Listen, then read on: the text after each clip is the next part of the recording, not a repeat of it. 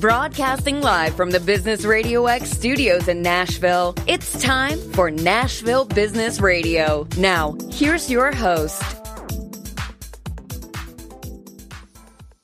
And hello again, everyone. Welcome to another edition of Nashville Business Radio. I'm John Ray, and folks, this is going to be a good one. I've been looking forward to this show with Corey Colton. Corey is the principal coach and consultant with his own firm, Inflection Point Coaching. Corey, welcome. Thank you, John. Great to be here again. Yeah, you're an old friend of Business Radio X because when you were based in Atlanta, you were on, I think, Atlanta Business Radio, right?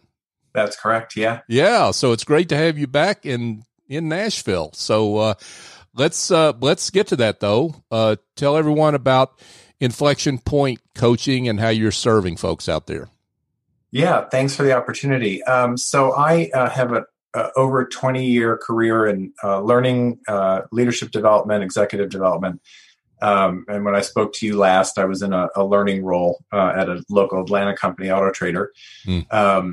And I decided last year before the pandemic that what interested me most at this point in my career was actually working directly with leaders and leadership development to help them transition, become better leaders, show up the way they wanted to show up in their leadership. And so right before the pandemic started, I took a step back and started Inflection Point Coaching. And I'm focusing now on coaching leaders and executives in different industries, helping them to achieve what they want to achieve in their role. That's great work, for sure. Let's talk. Let's get the pandemic out of the way, okay? Yeah. Because that's the thing. We want to get that subject dispensed with, but talk about some of the leadership challenges in the pandemic. And I think from a broader perspective in a crisis, right? And how you counsel leaders to walk through a crisis like a pandemic. Yeah. So, it was really interesting. A few themes kept coming up during that time. One of which was leaders having the opportunity to recalibrate what was important to them, right? Because there was a little bit of separation from the daily grind of the office. They were dealing with a different kind of grind, especially if they were at home and they had children homeschooling or parents living with them. But it gave them a moment to sort of recalibrate, to sort of take a look at what their values and their passions were. So that was one theme that was coming up consistently. On a more practical level, I was dealing with a lot of leaders who previously had always had an office environment and were now trying to lead effectively in a remote environment. And with my past companies like Citigroup, Citigroup had global project teams for years and years, matrixed. And so we had been dealing with that long time ago. So trying to work with leaders to figure out how to show up differently in the remote world, make sure their teams were engaged, make sure they were still delivering on solutions, and their folks were successful and appreciated. So that was really a second theme. And the third theme that I found was, especially during the heights of the pandemic, was that leaders didn't necessarily in their coaching want to focus on specific outcomes, but really needed that place to be able to vent, to be able to let go of things that were on their mind, to talk about their frustrations. And so even though we don't like coaching to be just another nice conversation, we want to make sure that we're partnering with our clients on accountability and a way forward. Sometimes folks just needed to talk. And so I would say that those were the three themes that were sort of emerging in the past year. And under-recognized benefit of coaching, but we'll get into that in just a second. But one of the things that you work on, or themes that you work on specifically, are the perils of company cultures that aren't aligned. Certainly that would have gotten exposed and exacerbated in a pandemic, right? But company cultures aligned are nothing, or being not aligned are nothing new. They're just different reasons, right? Yes, that's exactly right. So, over my career, I've seen a lot of different companies with a lot of cultures, sometimes many cultures within one company. And so the way I look at it is, what's your desired culture? Who do you really want to be? And some companies set up a culture and then stay in that culture longer than they need to without shifting. And as we know, the world of work and business is changing rapidly. So what's your desired culture versus what's your stated culture? Who do you say that you are? Who do you say that you want to be? And then there's the whole world of what's the actual culture. So, in a large company, you may have places where the department or function culture is completely aligned all the way up. And then you have places where there's a lot of different subcultures. And so how do you assess that? How do you help leaders navigate through that? Or how do you help leaders reestablish a culture? And there are a number of ways that unaligned culture shows up. I'm actually doing a lot of thinking and writing about this right now. So it is really a peril for companies. I remember a very senior CEO level person turning to me at one point and saying, we haven't been really explicit about our culture lately, have we? I was like, nope, we have not. And as a result, there are many subcultures happening. For sure. Let's talk a bit about, when we think about a remote workforce and now the migration back to the office, quote unquote, and there seems to be a misalignment between maybe where employers are and employees are in a lot of cases in terms of that movement and whether people want to come back full time. Yeah. Talk about what you're seeing there and how leaders should navigate that issue. Well, I think it's different in each circumstance. So I think that in this case, leaders need to be really agile, including the C-suite. So we're seeing a rebound where some cultures who are used to in-person everything are trying to rebound, and they're either not understanding that some folks are going to want to live in a hybrid world from now on because now they've had a taste of it. They've been able to deliver on their business solutions without having to be in an office. So there's that rebound hybrid mix. There are some places that will continue to be hybrid. And then I believe that there will be some businesses who are going to decide to stay remote because they will reap the benefits of savings in real estate. And that will change the dynamic for the actual leaders who are navigating through it. So I think most of all, we're not out of the chaos. We're not back into the complicated realm. We're still in the chaotic realm. And so I think, when you're in a chaotic realm, you really want to respond first, sense and analyze what's happening, and then figure out what's the good practice going forward. And I think that leaders really need to stay curious and open and have conversations with folks about what they want and what makes them feel valued. And ultimately, everyone may not get what they want, but I believe that when we come out of the pandemic, there's going to be another huge war for talent. And the companies that aren't listening and delivering on what their employees want and need are going to feel good talent slipping away. Yeah, because there, as you note, there's quite a demand for talent, really across the industries. So there's that's a dynamic that folks are going to have to tiptoe around. Yeah, I really believe that. We've been through this before. So I feel like the clue here for leaders is curiosity, listening, having empathy, understanding that people are in a different world now. Even when the pandemic is over, they may now have their parents living with them, or their kids may not go back to school right away. So how do they navigate that? We're seeing that now with folks, with businesses not being able to hire folks because they're not yet ready to come back out of the home because they don't have the opportunity for their kids to go anywhere yet. So we're going to start to see a lot of that. For sure. Folks, we're here chatting with Corey Colton. Corey is with Inflection Point Coaching. Corey, let's talk about a post-pandemic world, hopefully, we're entering into. The value of coaching in a post-pandemic world. Address that, if you would.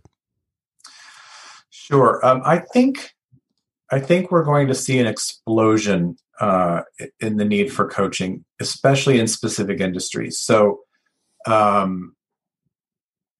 my feeling is that people have now spent 15 months without a lot of formal training and development. I think we're seeing that people have still developed during that time.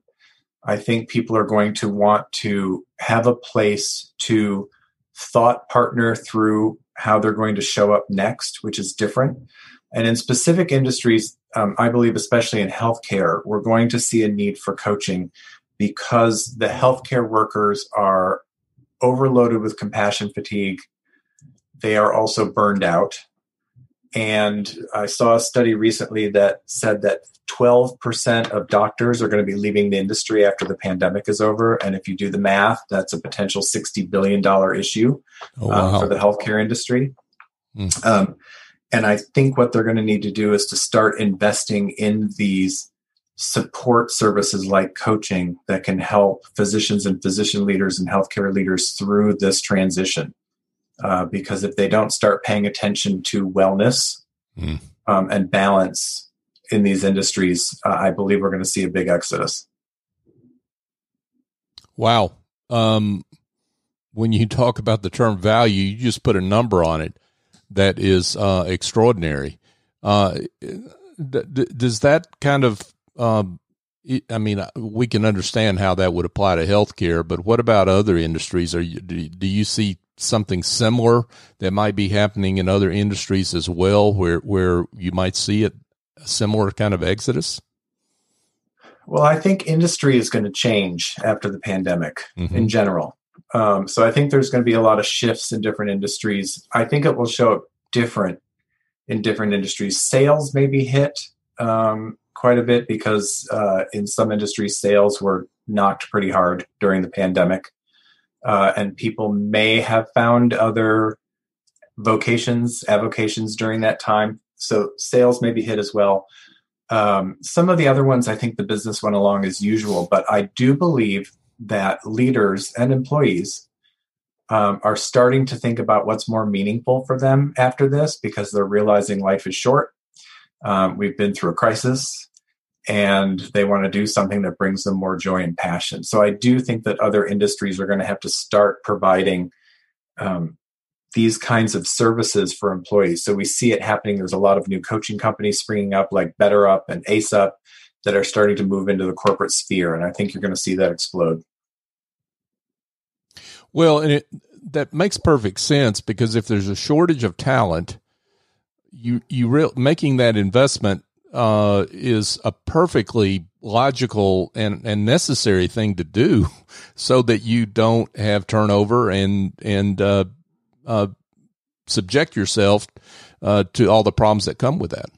Yeah, and it's a different kind of investment, right? So previously, the people that we identified that we wanted to keep, we sent them through a corporate created leadership development program based upon goals of the corporation to benefit the corporation. And I think coaching is a little bit different investment, because when it comes down to it and the door closes, all coaching is life coaching. And so it's an investment in the person first and foremost, with business goals attached to it. So, I think the investment is more personal at that point, and people derive more value out of it. Let's talk about, Corey, the types of clients that you work with. Maybe the sectors you mentioned, healthcare, the sectors you work in, and are you typically hired by the company for the executive, or the executive for themselves, or both? How does that work? That's a great question.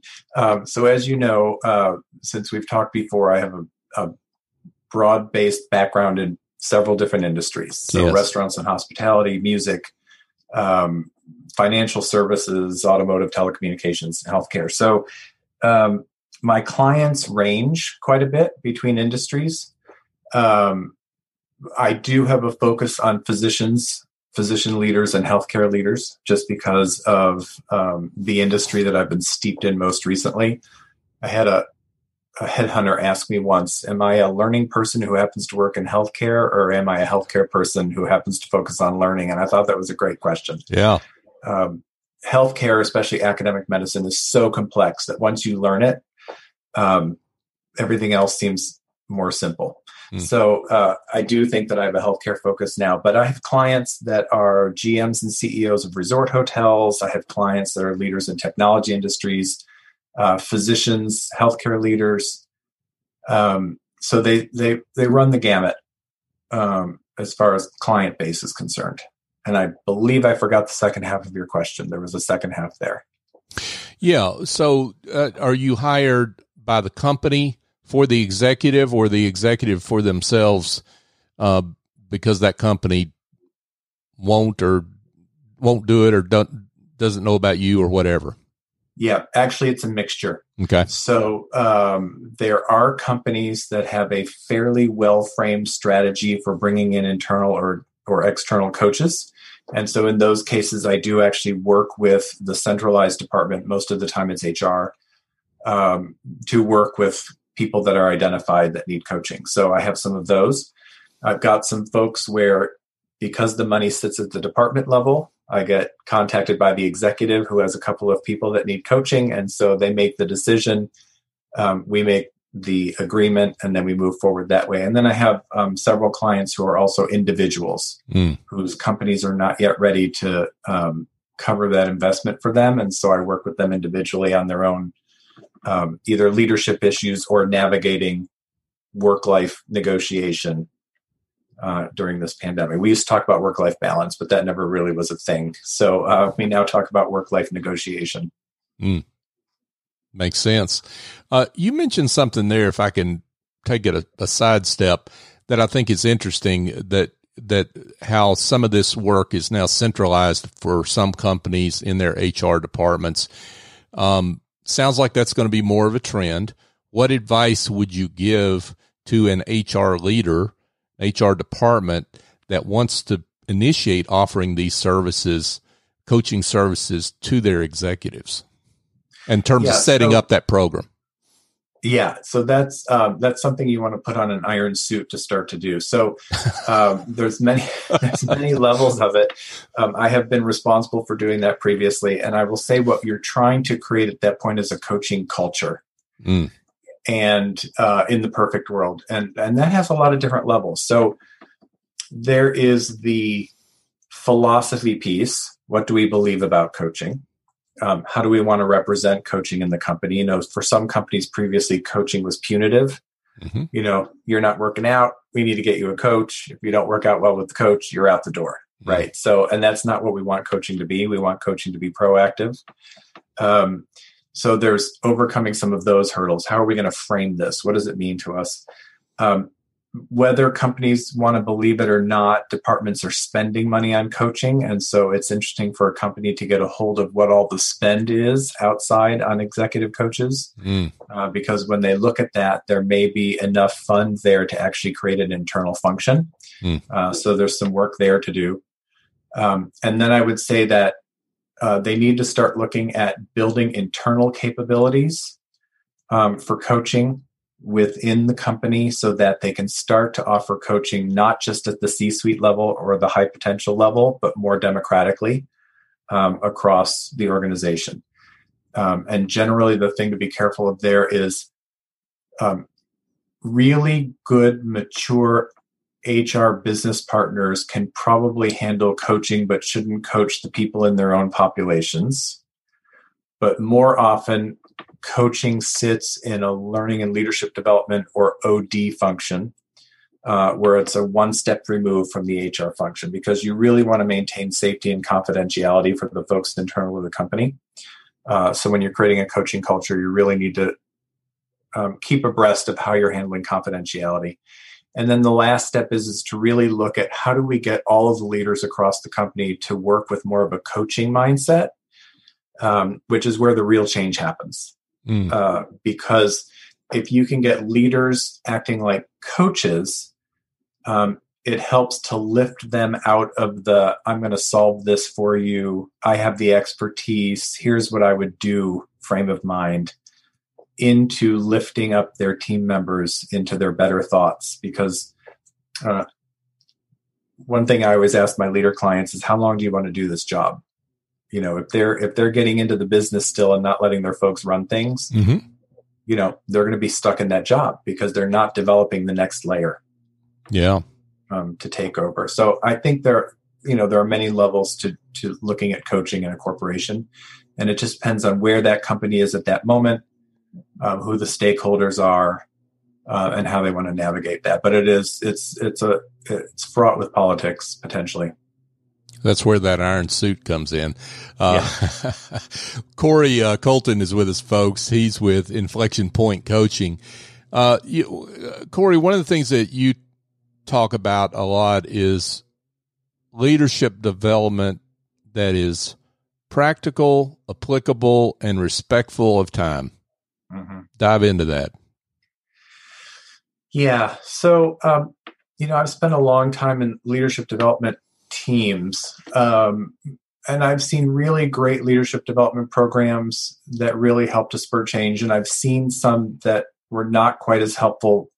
And I think the difference is when companies are designing leadership development, if they take into account the needs and desires of the people who will be using the program more, and weight that against what the company thinks is the right thing to do for leadership development, I think they have more success. So a lot of leadership development programs focus on theory, frameworks, ropes courses, and all of that is necessary. You have to build trust. You have to understand the business strategy.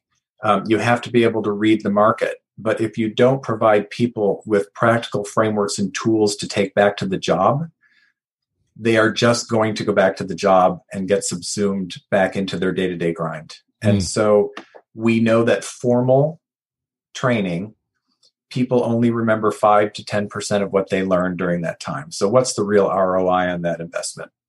And so how do we bust open the models of leadership development to make sure that it aligns with what the folks who are attending need and want, while still building that trust and safety and collaboration and community, so that they can have real sustained change. And I do find that the most successful ones really attach coaching to those programs, because it's in coaching where you're going to focus on actually reinforcing the concepts that are most important to that leader.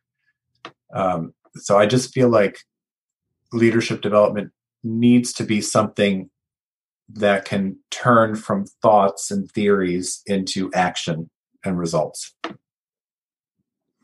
Let's talk a little bit about, you mentioned coaching mindset for organizations. Let's talk about what that looks like for the leaders themselves, and how you work with a leader to develop a coaching mindset for their employees and their reports and those that are around them. Yeah, so I have personal experience with this. So several years ago, I had a role that expanded very quickly. So I was experiencing some altitude sickness myself. And I went from leading frontline employees to leading directors within a very short period of time. And I hired a consultant to help me with that process as we were centralizing the learning teams. And he had previously been a CHRO at another big healthcare system. And he just looked at me one day and he said, "You have to figure out how your leadership's going to have to change when all of this is said and done." And I didn't really understand it at the time he said it, but he was coaching me. And the way that came to fruition was about 8 months later, my directors were coming to me and saying, "Do you not like the way that I'm handling this? Or is there something else you're trying to tell me? Do you not trust me to get the job done?" And I realized what I was doing was I was still managing them as if they were a frontline employee. I was laying over my own expertise, my own solutions, my own ideas, and I was getting involved in too much of the work. And they were basically telling me, "Back off. I'm a director. I've got this." And I had to change my leadership style. And the coaching mindset came in where I had to change the way I was interacting with them. Which was a real shift for me, and actually how I started to get into coaching, because I needed to thought partner with those directors when they asked for it, on helping them bring out their own best ideas, helping them think through obstacles and different paths forward, and most importantly, to help them navigate the political landscape in the organization, right? That's where my value came in, was providing navigation paths, getting resources, removing obstacles. And so I really went through my own transformation. And so the coaching mindset for leaders helps the leader to stay in curiosity, helps the leader to partner with the people on their team to come up with their own best answers. Because again, how long does a leader want to be in a specific job? Who's going to come up and take the next reins? You have to be able to let people develop themselves. So it's really about curiosity and guiding and empathy and compassion more than driving the business solutions, getting involved in the details, and providing answers. As soon as you try and help people, it really shuts them down. Because they have the answers. They have the answers. They just don't know it. Yes, they just have to have the opportunity to think through them. Makes perfect sense. Now, let's talk a little bit about, you mentioned some of the a broad segment of different industries that you work in. You mentioned healthcare and some of the specific work you're doing there, and I'm rather a specific question around the doctor issue. Are we seeing some of this problem not just because of the pandemic, but because increasingly physicians' practices are selling out to much larger healthcare organizations that are struggling with how to manage these new employees? Yeah, great question. So I think there's a number of factors here.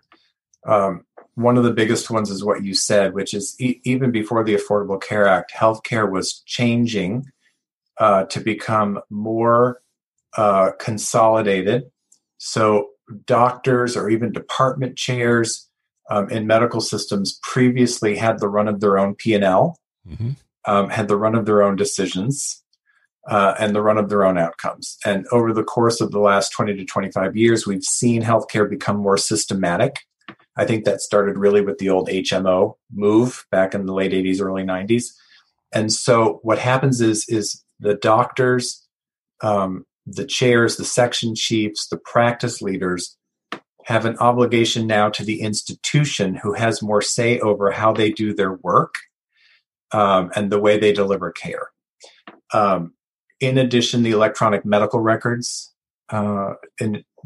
transition over the past 25 years has really changed how physicians interact with patients, because there are so many rules, regulations, policies, procedures, and laws that guide the documentation of medical records. And that takes up a significant chunk of physicians' time. So they're spending less time with their patients, which is why they got into the job in the first place, and more time with institutional priorities, laws, processes, coding, billing, all of that infrastructure that they were never taught to deal with.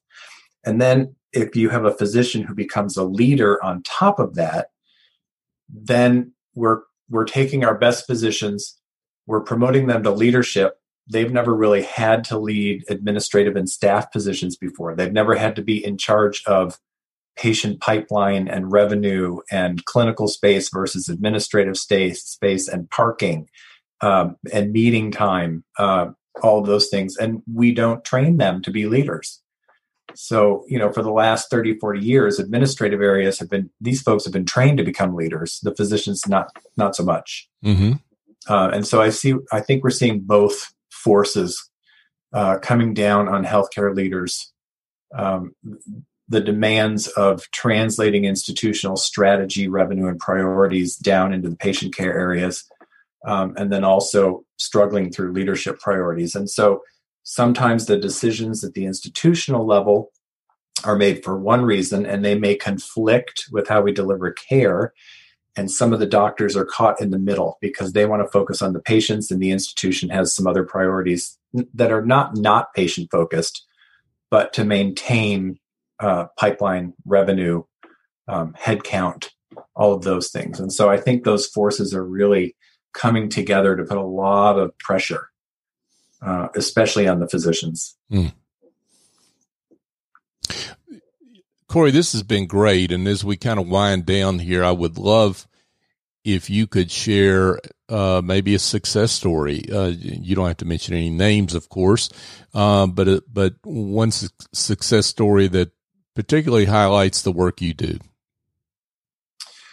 Yeah. So one of the ones that comes to mind, and I think is very apropos, especially now with women feeling the pressure in the workforce because of the pandemic and other reasons, is I had a female client who was involved in a major initiative as an associate project manager. And the project, after a lot of bumps and bruises, ended up going really, really well. And this person got elevated very quickly from project management into being a senior and executive director in a technology organization, and was suddenly peers to a lot of very successful, very assertive male colleagues, was the only female on the senior leadership team in a technology organization, which has its own culture, and was really dealing with a few things, dealing with, first of all, how to show up in this larger role and transition really the way I had to transition, which is now leading people leaders as opposed to leading frontline initiatives, how to show up in this new subculture, this sort of assertive male technology culture. And then I think there was some issues around imposter syndrome as well. So especially when females ascend, there can be the tendency for that person to feel like they don't know who they are in this new world, and do they really have the experience to do it? Whereas sometimes, many times, males that ascend that quickly just feel like they've deserved it, and it's because of the work they did. So there's less imposter syndrome with male leaders. So we worked together for about 6 months on these issues. How can you show up and be authentic? How can you have confidence in your own abilities and show up with that confidence? Or if you don't feel confident, how do you show up with that unconfidence, and how do you wend your way through that? And then how do you lead people leaders as opposed to leading frontline folks? And that causes you to have to show up differently. And so ultimately, that person was very successful in changing their approach, changing the relationships with their colleagues, taking charge of their area, not from the standpoint of telling people what to do, but of setting direction, inspiration, tying to the strategy and leading in a different way. And it was interesting because for this particular client, a lot of what she was experiencing was showing up in her body. And so there were posture clues that we would notice in the sessions that would tell when there was some lack of confidence showing up. And so we worked a little bit in the somatic realm as well. Wow. Trying to help her change the way she walked into a room. Wow. Great work from Corey Colton. That's a powerful example. Corey, this has been great. And I'm just quite sure that there are folks that are listening or have been listening to this interview that they've heard something makes them want to get in touch. So let's give them your coordinates, how they can be in touch. Yeah, thanks so much for that opportunity. I'm based in Nashville, but obviously in the new virtual world, coaching can happen anywhere. Almost every one of my coaching sessions now is by Zoom or FaceTime. So I'm at Inflection Point Coaching, www.inflectionpointcoaching.net. And my email address is Corey@inflectionpointcoaching.net. And I'm happy to talk to anybody who might want to connect and get some ideas. I do offer free consultation calls, and you can contact me through the website. Terrific. Corey Colton, folks, Inflection Point Coaching. Corey, thank you so much for coming on the show. John, I really appreciate it. It was great to connect again. Absolutely. Thank you. All right. Yeah. Folks, just a quick reminder that you can find all our shows, the complete archive of Nashville Business Radio at NashvilleBusinessRadioX.com. Here's my ask of you, please. If you would go to your favorite podcast app and use the search term Nashville Business Radio and subscribe to the show. And my bold ask is to give us a 5-star review. It's not about me. It's not about Business Radio X. It's about our guests. We want our guests to be found by people that are looking for their services, and you're helping us in that way, helps make that happen. So if you could do that for us, and particularly for our guests, we would appreciate it. So for my guest, Corey Colton, I'm John Ray. Join us next time here on Nashville Business Radio.